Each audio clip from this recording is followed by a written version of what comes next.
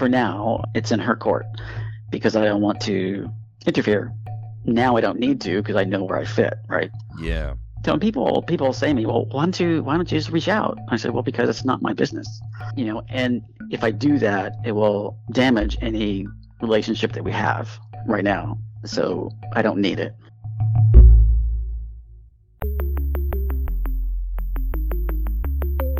Who am I? Who am I? Who am I? Who am I? Who am I? Who am I? Who am I? This is Who Am I, Really? A podcast about adoptees that have located and connected with their biological family members. I'm Damon Davis, and today you're going to hear from Mike. He called me from Modesto, California. Mike is a self-proclaimed introvert who was raised by a family of performers. With his adopted brother's help, Mike located his birth family, was well received on his paternal side, but was blocked out by a wall of defense by his birth mother. Thankfully, Mike approached reunion with no expectations and lots of patience, so he held out hope that one day she would change her mind about meeting him. This is Mike's journey. Mike led into our conversation sharing that 2 years ago, he had a stroke. Over these last 2 years, it would have been challenging for him to have been on the podcast because of the stroke. Mike is a high school teacher, and his return to work was challenging for a while. The first thing I was really curious about was Mike's recovery and how he's doing. I would say, I tell people I'm about 80%. Even there's a huge change around March because I was very self-conscious about speaking, especially with my students. Around March, I just noticed that I was speaking normally, relatively, and even my students noticed. And so it's been a road, but still recovering. Mike's family moved from Georgetown, Texas to Modesto, California when he was little. Around 8 years old, Mike had gotten upset with his brother, who is also adopted and is 3 years older than Mike. Little Mike decided he was going to run away from home in the morning before anyone woke up because he was so angry. It was summertime, so Mike tried to sleep outside in the park. But as the sun came up, he realized he didn't have anywhere to go. He went back to his street to a friend's house 3 doors down from his own house, where one of his friends was having a sleepover with another kid, and they were having breakfast. His mom invited me in, so I spent the day there. It was 3 doors down from our house. And in the evening, my dad, as he would do, he would call from the street and say, time for dinner. And so I'd come back home. And my brother actually was the best friend of the other kid that was just across the street from my best friend. And so when my brother saw me, he said, "Oh, you didn't leave very long." I was like, well, so he was teasing. A little disappointed you were back so soon. Yeah, exactly. I was kind of hoping this would be about a week. Right. Or maybe your life. Yeah, right. Thought I was rid of you. So anyway, that evening after dinner, my dad sat me down and he explained why I was adopted. And so when early in the marriage, my mom got sick. So I want to say that it was hepatitis, but she recovered, but that rendered her sterile. Mm-hmm. But they wanted kids, so they decided to adopt. So my dad let me know how much I was loved and how important I was to our family. And there's a lot to take in, a lot of process. So I've been wrestling that, my whole life, just wondering, who do I look like? Who do I sound like? All that stuff. And before I forget the story of my actual adoption, my brother was adopted first. And so I was adopted from the Gladney home in Fort Worth, Texas. Correct. And so the story was when they went to pick me up, my brother was allowed to, quote unquote, pick me out. So they directed him over to me. And that was the process of the adoption. So I've always said that I've always known that I was adopted, but I can connect it to like when I maybe 6 years old, maybe 7. So I always knew that I had an awareness that I was different. and I've always carried that with me. So my dad was very charismatic, and he was a singer, and both my parents were classical musicians, and my mom she was a pianist, he was a vocalist, and she actually got a Fulbright scholar from Baylor. Wow. And she graduated at 22 with a master's degree in music theory and went right to college teaching. And she also had as part of the scholarship, she studied in Austria.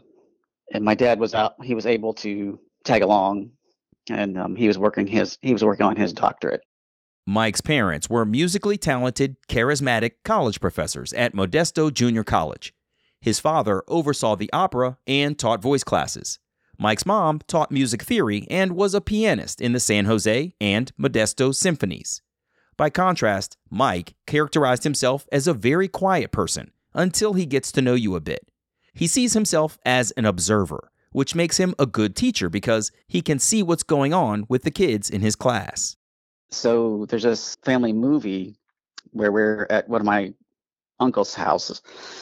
And so it's my brother, my parents, my uncle's wife, and then so there's 5 kids. So my 3 cousins, and then me and my brother.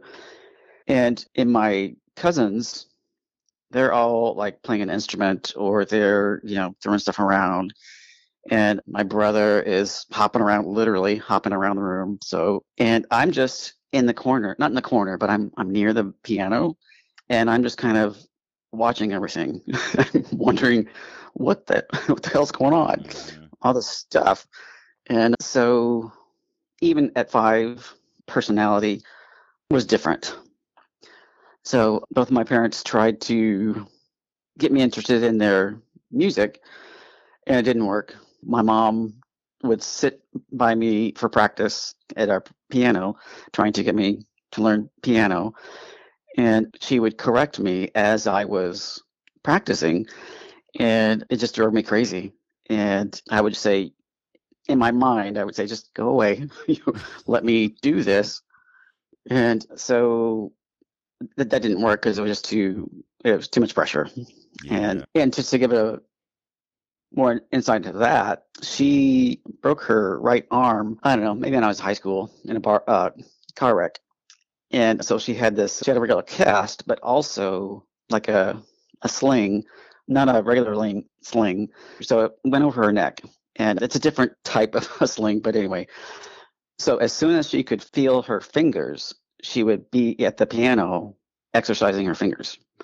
So she was very dedicated, I guess is what I'm saying. Mm-hmm. Yeah. That was her love. I mean, as a Fulbright scholar in music, yes. One thing she wanted to do probably was get back to that piano, right? Exactly. Yeah, I can see that.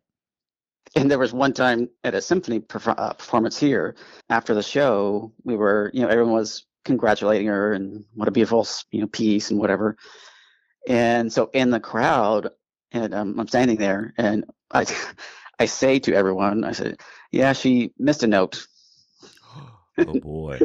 Oh my God. I was like 13, so I was just being a jerk.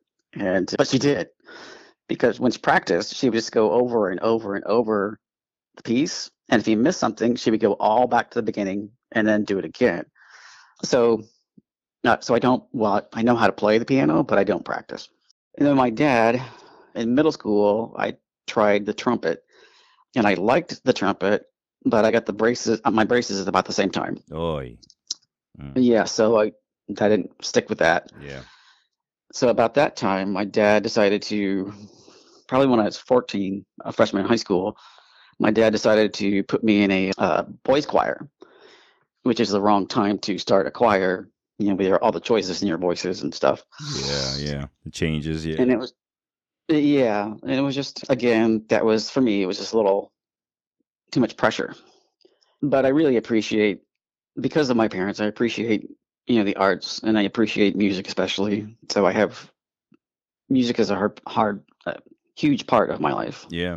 Let me ask you, Mike, were you into something else? Like, did you find your passion or drive was towards sports or math or science or, English lit or something. Like, could you feel something you were drawn to that you just weren't quite given an opportunity to go for because you were in an artistic family? I'm gonna answer this this way. I'm gonna say no because I didn't know where I fit. Mm-hmm. So, but I didn't realize it at the time, and I do now. So, yeah, my dad's side was very charismatic, and so now's a good time to tell you that one of my uncles is actually a character actor. Oh wow! And he's pretty famous. Hmm. Yeah, it was interesting. So my dad had 4 brothers, and family reunions, they were all on all the time, trying to one up each other. And so they all sang. One of my uncles was a painter, and also he had a show in local TV in Tulsa. He had a kids show and also the weatherman in Tulsa. So just giving you, so in that context for family reunions, I was kind of off, always to the side. But all my cousins who were biologically connected, they are performing all the time. Mm-hmm. And even my oldest cousin right now is in a band, and his brother, for years, he's been in Las Vegas with a band. Their sister is a jewelry designer and has her own shop, and 2 in Oklahoma, and the other one might be in New York. I don't remember. But anyway, so the family's very extroverted, and I'm not. Mm-hmm. So, but I'm observational. But I've always been that way. But that makes me, I feel I'm interested in other people, but I'm not extroverted, except when I'm doing my job. When I'm teaching, I'm very extroverted. When Mike was adopted, his parents were given a folder. On one side of the folder was the, quote, "Our Baby" section that talked about him as the child his family adopted. It had a list of physical traits of his birth parents, like height and weight, hair color, and ethnicity, and some of their interests. Mike's birth mother was said to be English, Irish, and French in her descent, and she was interested in music. His birth father was of English descent, and he was interested in English as a subject. So all I had to go on for my whole life was just those physical characteristics. Mm-hmm. And so I wondered always, where are my people? And because now that you've seen the picture of my uncle, my dad and my uncle, they're technically twins. I mean, it could be the same person. They're 2 years apart, but they're very similar Mm-hmm. in appearance and stature and all that stuff. So those traits of being extroverted, that's what I saw all the time and surrounding me, but it didn't connect to me. My mom was very, like I said, quiet, but she was the perfect straight man for my dad. And they talked to each other all the time, incessantly about anything and everything. So, it drove me crazy. But, at my mom's eulogy, we were talking about the fact that you couldn't separate them. They were the same person, and that how much they were connected. So I was lucky enough to witness that, throughout my life. And, of course, now I can reflect on that. So it was very impactful because I saw this and how they resolved problems with each other and how they dealt with us. And, it was that was my model. But still, so people would remark that when they didn't know I was adopted, that I resembled my mom. Yeah, because she's just a straight man. And whether or not she knew that, but I didn't know that she was aware about it. She didn't. It just happened. Yeah. There's a funny thing that happens, I think, with adoptees and their adoptive parents. Even if they don't look alike, a lot of times what are perceived as similar personality traits makes them seem to look alike, right? It's because they sort of present in the same way. I had this with my adoptive father. Like, he's a very outgoing, gregarious person, huge, bright smile, all of this other stuff.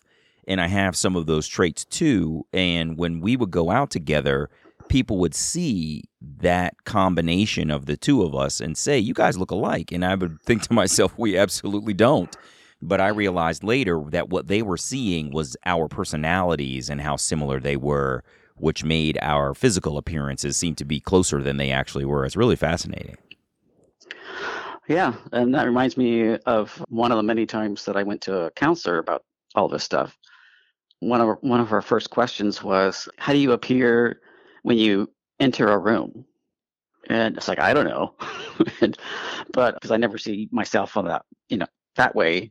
And so she was asking me to think about how other people see me, but listening to you, now I understand what she meant. Mm-hmm. And so now I can see why people said that I resembled my mom, because I was just echoing her behaviors. In Mike's first year of teaching, he reached out to Gladney Adoptions in Texas to start the limited contact outreach process. They sent a letter to Mike's birth mother at her last known address. When they located the woman, if she wanted to be in contact, Gladney would contact Mike. One day at school, Mike got a call between lunch and his next teaching period. It was a representative from Gladney. So I got very excited and my blood pressure went up and all that stuff. And so I wrote down some quick notes.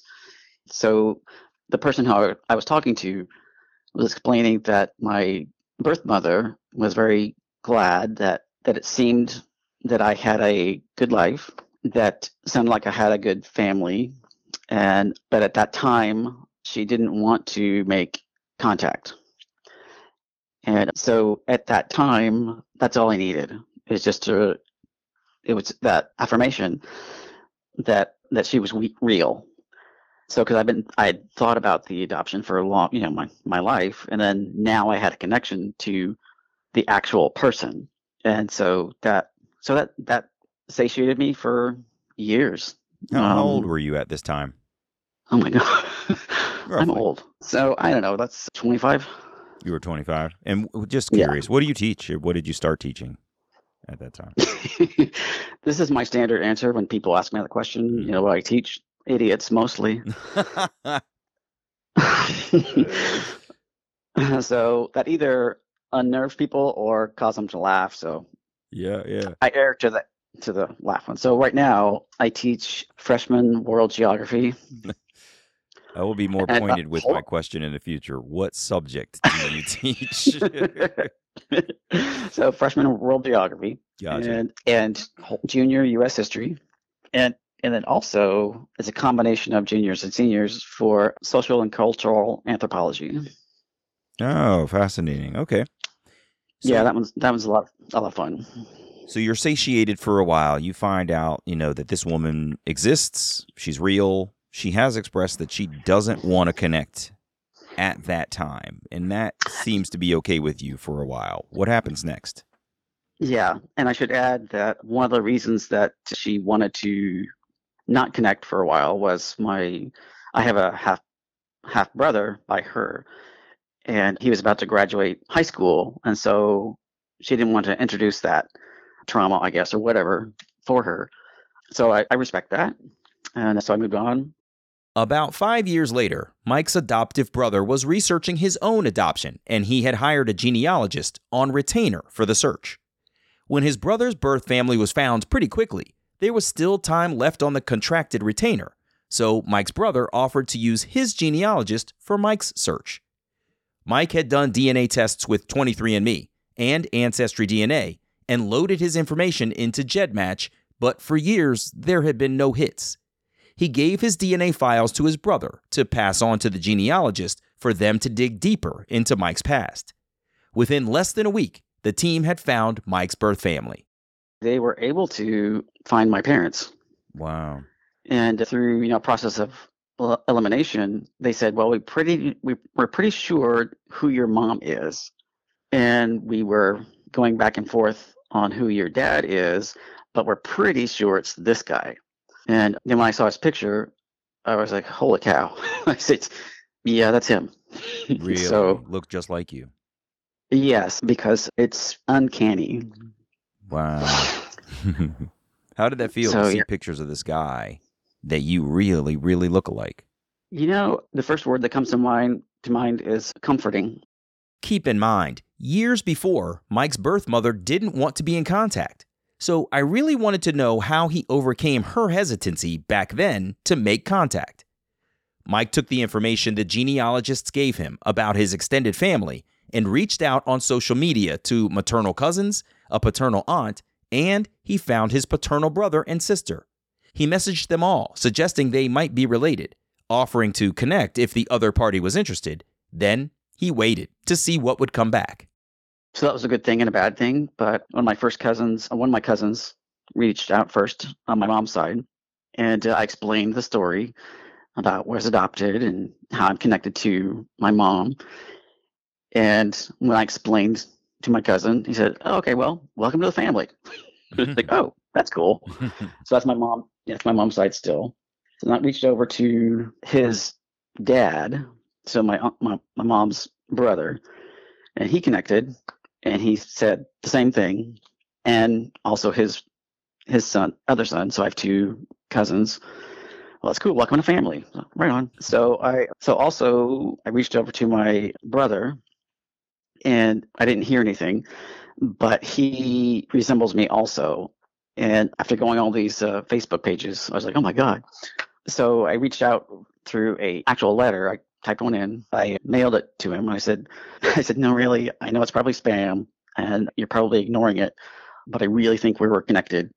So if you'd like to connect, contact me. But he hadn't seen my picture. But after he'd seen me on Facebook, he replied via Messenger or whatever. And he said, oh, wow, I guess we are. Wow. And that's kind of how it went with everyone else, actually, also on my dad's side. That's the same process. Shortly after that, I got a call from my sister and got home. And I saw this, area code. I was like, I don't understand that, but who is this? And it was my sister. So it was awesome. That's what it was. How was that conversation? Why was it awesome? I can't explain it now. I couldn't then. She's me.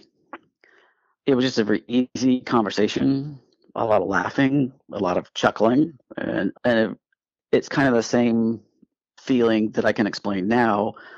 When I went to her house for the first time, it was like walking into my house, and it was immediately comfortable. Really? Why? Yes. Tell me why. How did her house make you feel so comfortable? I can't. Maybe I can explain it in a minute, but I have to process a little bit. But Sure. the experience and being with the same room with the people that not only look like me, but they sound like me. I'm observer, right? So I'm taking everything in. I can hear it. I can see see it in their mannerisms. So she was behaving they was behaving like me. And I was like, oh, this is where I belong. And then when the extended family came here, like the next day or whatever, I really saw it. So this is still my dad's side. And so I met all my cousins and their families. And so as the evening started going, my joke on it, that's a stroke there. My aunt, she walked into the room, and I was, at the table, and she was in the entryway. And when she saw me, her jaw just dropped at how much we resemble my dad. And so, an hour later, my uncle, so her brother, he came in the same way. And when he saw me, he had to support himself. He was going to fall down when he saw me. Wow, really? And he had to grab the counter, right? And so at dinner, Lisa, my sister, she has a giant round table. So, and there's probably, I don't know, maybe 15, 20 people at that table, including, my sister Lisa and my brother TJ and our cousins and Lisa's kids. They're all sitting around the table. And there was a moment where I was going to flip out because like I said just a minute ago, I could hear and see myself in everyone. And it was bizarre. And I went at one of my cousin's houses. So actually at my Uncle Jay's house. His house is my house. So I would appoint the house the same that I have decorated my house. The same, a few antiques here and there, little tchotchkes.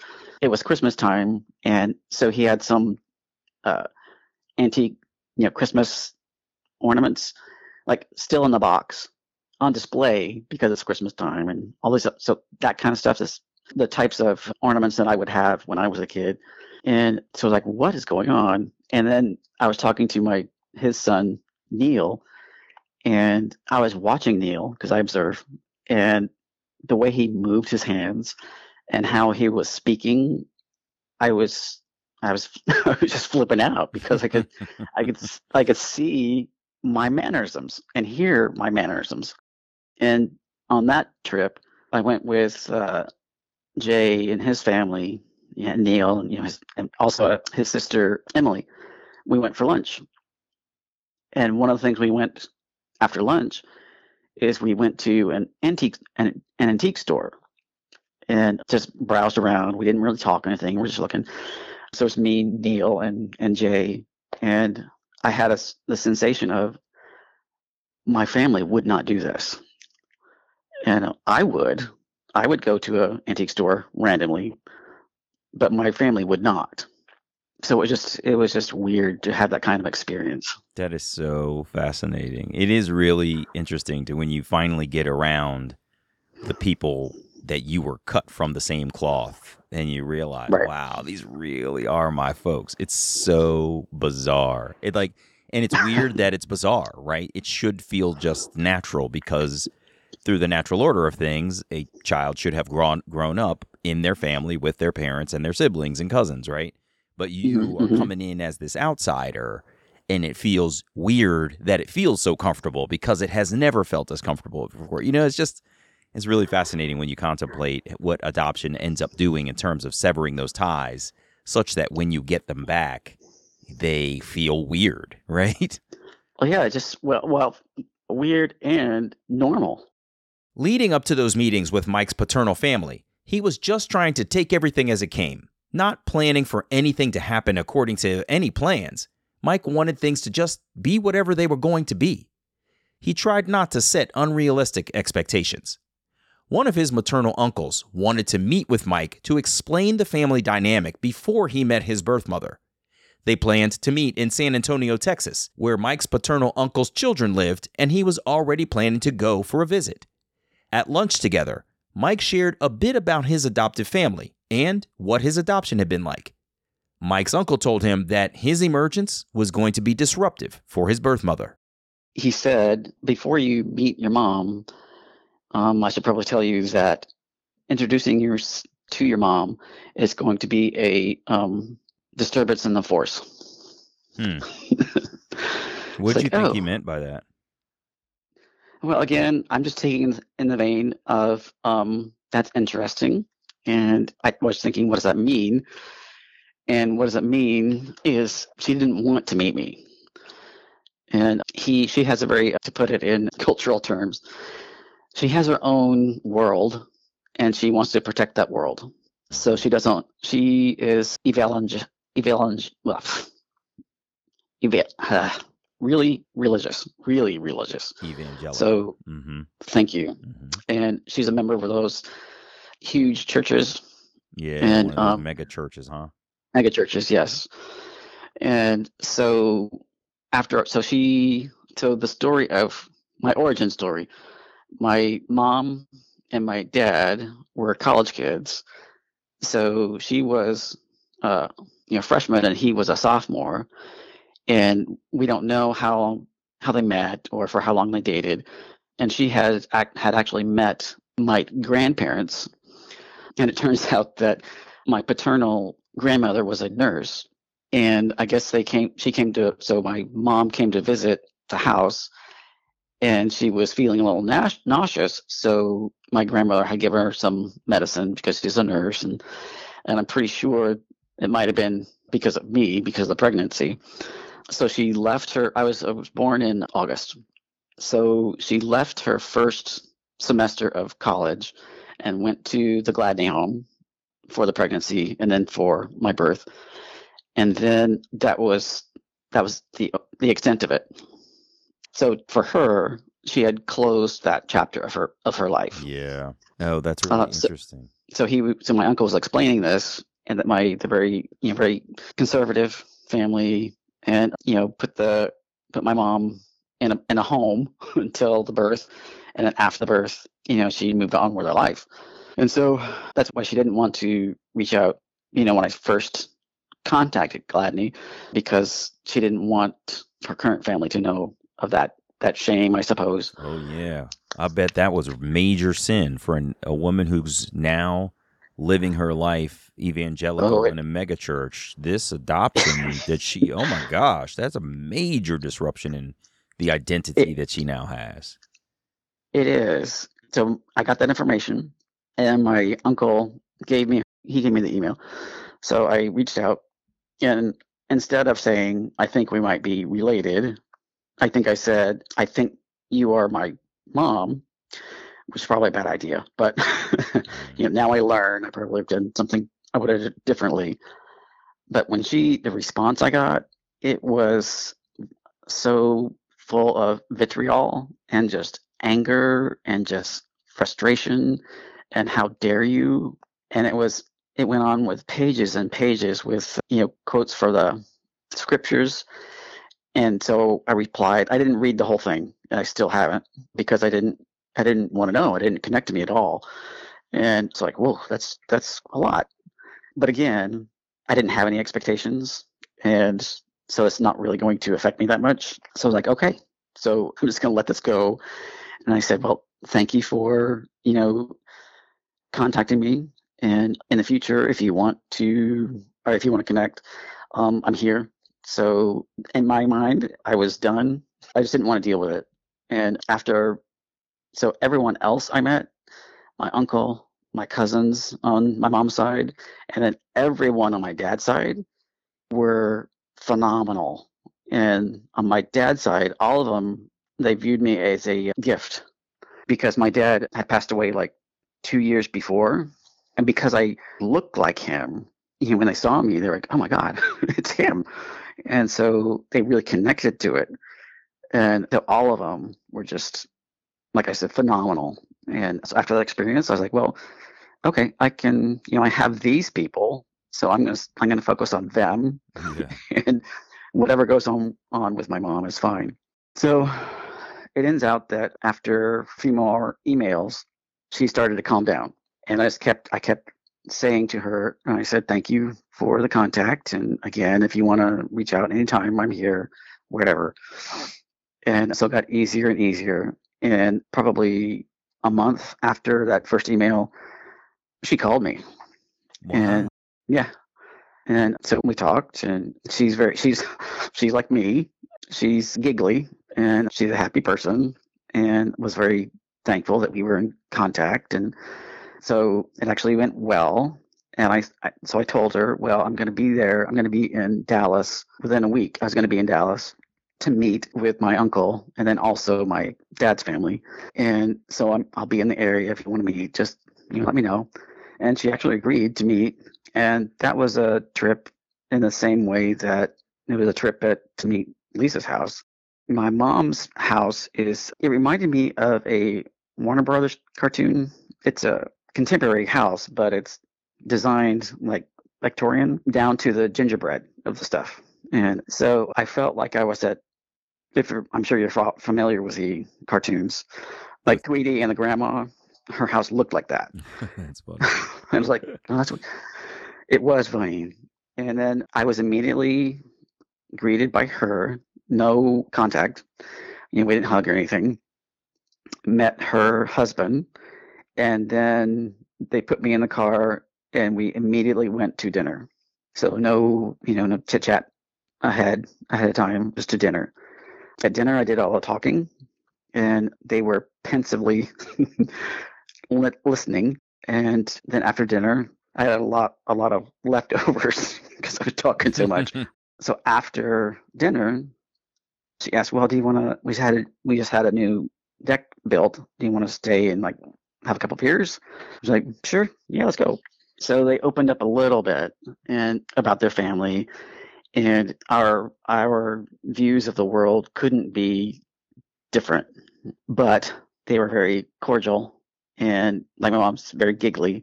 And after the discussion, after I left, she was walking me to my car, and she said, "Well, it's very nice to meet you, and I'm glad that we've had this conversation and get to know you a little bit, and I want to keep informed on the milestones in your life. That'd be great, but I'd appreciate it if you don't reach out to your brother." And I was like, "Okay." And my view is that that's her wishes, and I don't really need to contact. It'd be interesting since I had already met my sister and my extended family on my dad's side. I had them, so there wasn't a curiosity with my mom, with my brother by him. Mm-hmm. And so I said, in my brain, I'm like, well, okay, I respect that. And then it's up to him. So if he tells him, then he can contact me, great. Or, when she is passed, and if he wants to reach out, maybe I'll reach out. But for now, it's in her court because I don't want to interfere. Now I don't need to because I know where I fit, right? Yeah. So people say to me, "Well, why don't you just reach out?" I said, "Well, because it's not my business, and if I do that, it will damage any relationship that we have right now. So I don't need it." Yeah, I'm glad to hear you say that too, because there's a lot of adoptees out there that'll say, "He's my brother. He has a right to know. We're blood. We're connected. I should have a chance to talk with him. The choices that you made, 20, 30, 40, 50 years ago shouldn't have a bearing on whether we get to know each other now." And a lot of people feel very, very strongly that they should be connected with their siblings. And I hear and respect that 100%. But it's also interesting to hear this other side, which is take it as it comes. That your relationship started off rocky with your birth mother and you want to just preserve it for what it is. And then it sounds like you're getting so much fulfillment on the paternal side that you don't feel a need necessarily to sort of reach out and grasp for more on the maternal side. And there's nothing wrong with that either. If you're good where you are and you want her to be good where she is and you'll see what happens perhaps after her passing or whatever, I get that too. There's no reason to push it. So that makes a lot of sense. That's good to hear, Mike. Yeah. Thank you. Yeah. Really awesome. Well, Mike, this has been amazing. I always am so interested in the stories that are not necessarily about how the adoptee didn't look like their parents, but what you've had is interesting is this didn't look like them, obviously, but how different your personalities were. You've described yourself as this introvert, this person who's in this theatrical performing family, and and you're an observer, and you're someone who doesn't quite fit the mold of the one that they were cut from, and then to find your own family and see your face on their faces and your mannerisms and their mannerisms and the connection that you had, even right down to how they decorate their houses, is just really fascinating. And it sounds like it was nuts. In a good place, man. So I really appreciate you being here to tell me this. This is really incredible. Of course. And if you have a couple minutes, sure. I want to explain a couple of connections that's going to blow your mind. Yeah, let's go. So, okay. So when I first connected with Lisa, my sister, she told me this story that she and my uncle, for Morgan, they were in the same place at the same time in the early 80s. And there's a picture. Really? Yes. That's bizarre. Where were they? So it turns out that my dad was in a fraternity. He was a lawyer. And so he was at UT in law school. So after law school, he became like the president of the fraternity, and they were having a function in Dallas, a dinner or something. And so everyone, it's a formal affair. So my uncle is in the same fraternity. And so they had a Kodak moment for the kids at the event. And so there's like 8 kids or something in this picture. In the background, my dad or my uncle is in the picture. And so is That's Lisa. so wild, really? Yes. And Lisa is, she's in, I think, maybe 4 years younger than me. And so at the same event in the same picture. And that just blew my mind. That is incredible. Yeah. And then my brother is a lawyer in Austin now. And I have a second cousin that's also a lawyer in Austin. And they work at the same building, different firms, but different building. Oh, really? And the same floor, actually. That's crazy. So I showed the pictures of so I connected that with Facebook because my second cousin is Mike Woodward also. And so I was looking at the pages and I noticed that TJ, my brother, was connected to my second cousin. Like, what the? So I called over and I said, Mike, what's going on? Oh, that's TJ. He works on this floor. We've gone fishing. Jeez, And they know each other. Serious? That's crazy. It blew my mind. So yes, it's been a trip. It's really funny. They're not just like lawyers who've had lunch together because they're lawyers on the same floor. They've been fishing and like hanging out. That's crazy. It is. So now when Lisa and my cousins or whatever are talking, I have more of a connection because I can see the behaviors, right? And I can, even in my extended family, my real extended family, it's bizarre. It is bizarre. It's fun. Cool, Mike. It sounds like you're in a good place, man, and I really love to hear that. So thank you so much for being here and sharing your story. I appreciate it. Of course. Thank you. Thank you. All the best. All right. Have a good day. You too. Mm-hmm. Yep. Bye-bye. Hey, it's me. Mike grew up as an introverted observer of people in a home full of extroverted musical performers. When his brother's search for his family ended quickly, Mike was able to take advantage of the DNA testing he had done to locate his birth families. It's always interesting to see how reunions will go, and the results are rarely binary, simply good or bad. On his paternal side, Mike was accepted as one of the family, but in Mike's maternal reunion, his birth mother started off angry, seeming to want to keep her distance forever. But Mike was patient and kind and let her know that if she ever wanted contact, he would be there. I was glad to hear that Mike's birth mother came around to meeting him and sharing some of herself with him. And it was good to hear that Mike doesn't feel like he wants to force his way into his brother's life against his birth mother's wishes. I hope his patience to meet his maternal brother will pay off in the future for them too. I'm Damon Davis, and I hope you found something in Mike's journey that inspired you, validates your feelings about wanting to search, or motivates you to have the strength along your journey to learn, who am I really?